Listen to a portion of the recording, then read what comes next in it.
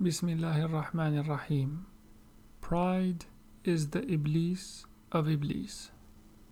A commentary on verse 34 from Surat al-Baqara by Shaykh Mohamed Faouzi al-Karkari Qaddasallahu sirrah.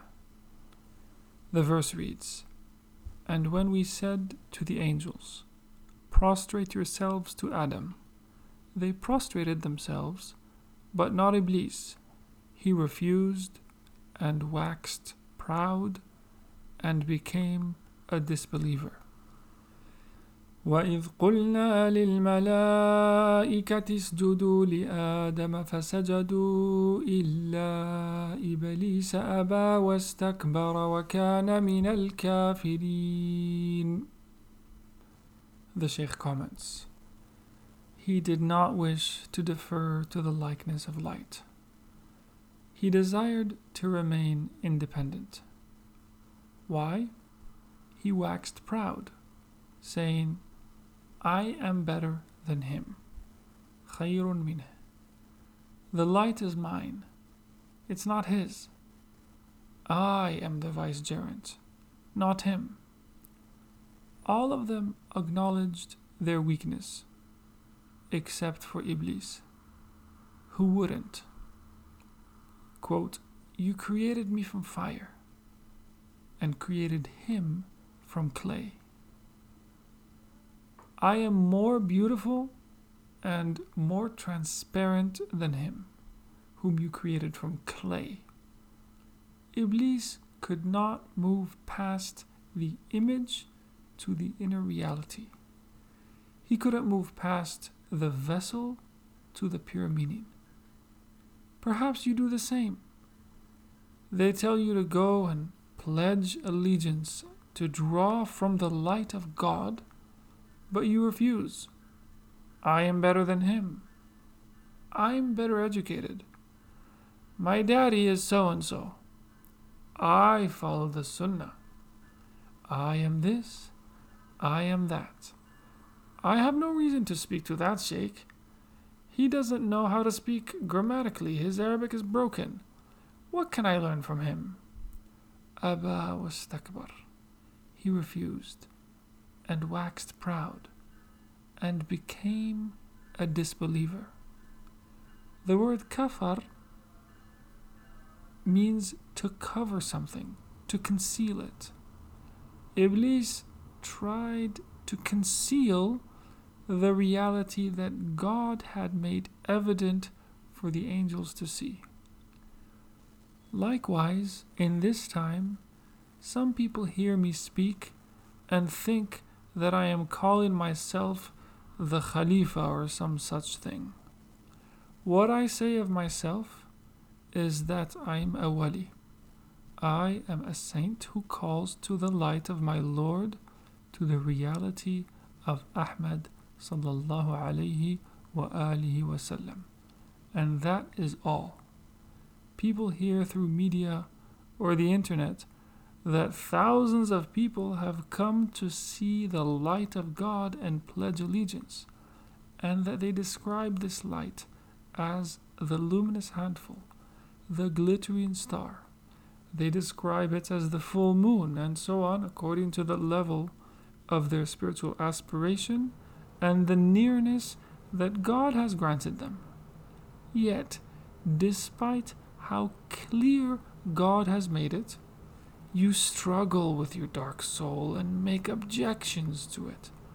And the reason for this is that you've spent much time engaging in worship, not in order to know God, but in order to attain status for yourself and be known as a saint. So when the matter becomes clear to you, and God takes a weak servant and teaches him knowledge from his presence, of course you reject this.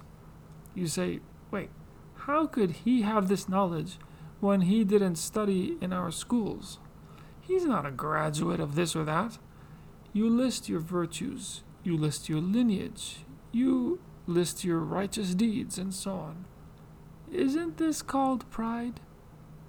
Recall how God directed Sulaiman alayhi salatu salam to an ant and so he stopped his entire army. God alone knows how many of them were there. For the sake of that one ant, an entire army was stopped, simply because God manifested his glory to Solomon ﷺ through that tiny ant. And again, he saw God's glory manifested in the hoopoe, the hudhud, who was a messenger bringing tidings of the Queen of Sheba. And that little bird was the cause of her embracing Islam along with her entire kingdom. Or consider again how Sayyiduna Musa alayhi salatu wasalam, though he was a prophet and a messenger, one of the men of staunch resolve, one of the ulul azm, possessed of strong resolution, one of the top 5 among the prophets, was content to follow al-Khidr, an unknown, unnamed, ordinary man, because he saw the glory of God made manifest in him.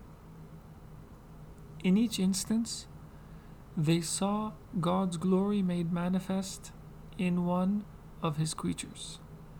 The angels saw it manifest in Adam alayhi salatu salam and fell down in awe before it. Yet you refuse each time, and it would be better if you kept your refusal to yourself and prayed to God to show you the truth, and perhaps he might send you a sign to set your soul at ease. Instead, you engage in a struggle against and with your own soul. Your soul tells you that all these people are wrong, and it says, well, even Satan has his followers, but the followers of Satan are sinners, criminals, tyrants, while the followers of saints are pious people, people of devotion and prayer, people who bless the Prophet ﷺ. They invoke blessings upon al-Mustafa ﷺ, people whose worship leads them to witness the light of God. Such are the followers of the awliya.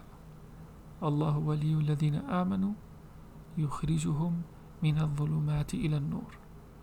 God is the protector, the friend of those who believe. He brings them out of manifold darkness into the light. These are the followers of the awliya. They're the mu'minun, the believers. Therefore, this means a group among the Muslims, not all of them, whom God brings by the hand of the wali out of the darkness of their souls into the light of nearness to their Lord. Quote, as for those who disbelieve, their protectors, their awliya, their friends, their guardians are false deities, taghut, that bring them out of the light into manifold darkness. When you hear the followers of a saint attesting that they see God's light, you ought to say, Alhamdulillah, there are believers in the world who see the light of their Lord. May God make us among them. But instead, you say that they're misled by false deities who are showing them that light, as if Iblis were one of the angels who prostrated before Adam. But no, Iblis did not prostrate. He refused and waxed proud and became a disbeliever. The disbeliever is the one who does not submit to the light of God, which is to deny the name of God and to deny the attributes of God. When the disbeliever hears Allahu nuru samawati wal ard, God is the light of the heavens and the earth, he rejects this. He prefers to be in the mire of darkness than to come out into the light of the presence. He says, Ana khayrun minh, I am better than him, judging outward appearances. You say, his face, quote, is black. Our master Bilal, radiallahu anhu, he was black too, and his heart was brighter than the moon.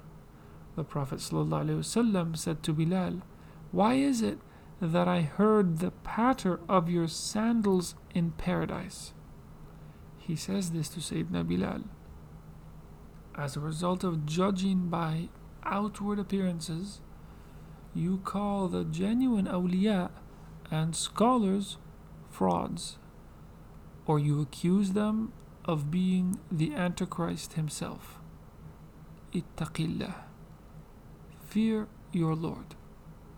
Did you see him on an island, confined in chains, as the tradition describes him, such that you could make such an accusation?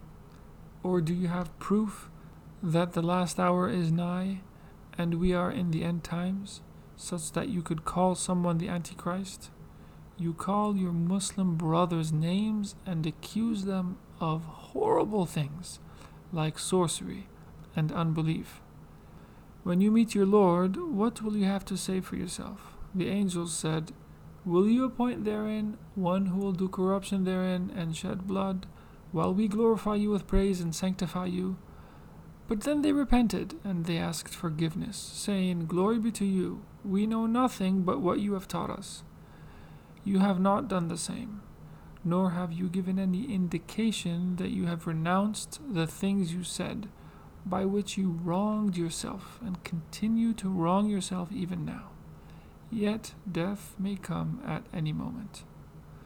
The attribute that was the cause of Iblis being expelled from the divine presence, from the reality of the Prophet ﷺ, and the likeness of the light of God manifested in Adam ﷺ, was pride, kibr. That was his fate, despite all the worship in which he engaged alongside the angels, in which he so excelled that he earned the title of Peacock of the Angels, Tawusul Malaika. Beware of meeting the same fate. You must lower yourself and exalt others, that God might show you his glory in his creation. You do not have the right to wax proud over unbelievers, never mind over the believing Muslim brother.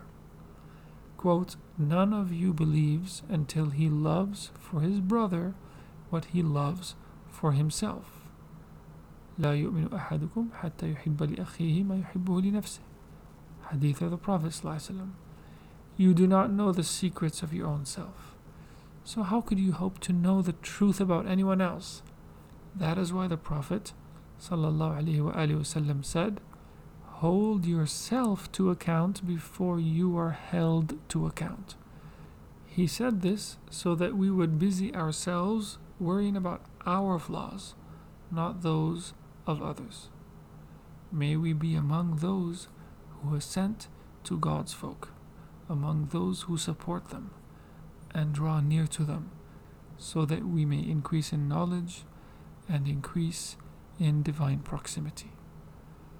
اللهم صل على سيدنا محمد وعلى آل سيدنا محمد كما صليت على سيدنا إبراهيم وعلى آل سيدنا إبراهيم وبارك على سيدنا محمد وعلى آل سيدنا محمد كما باركت على سيدنا إبراهيم وعلى آل سيدنا إبراهيم في العالمين إنك حميد مجيد.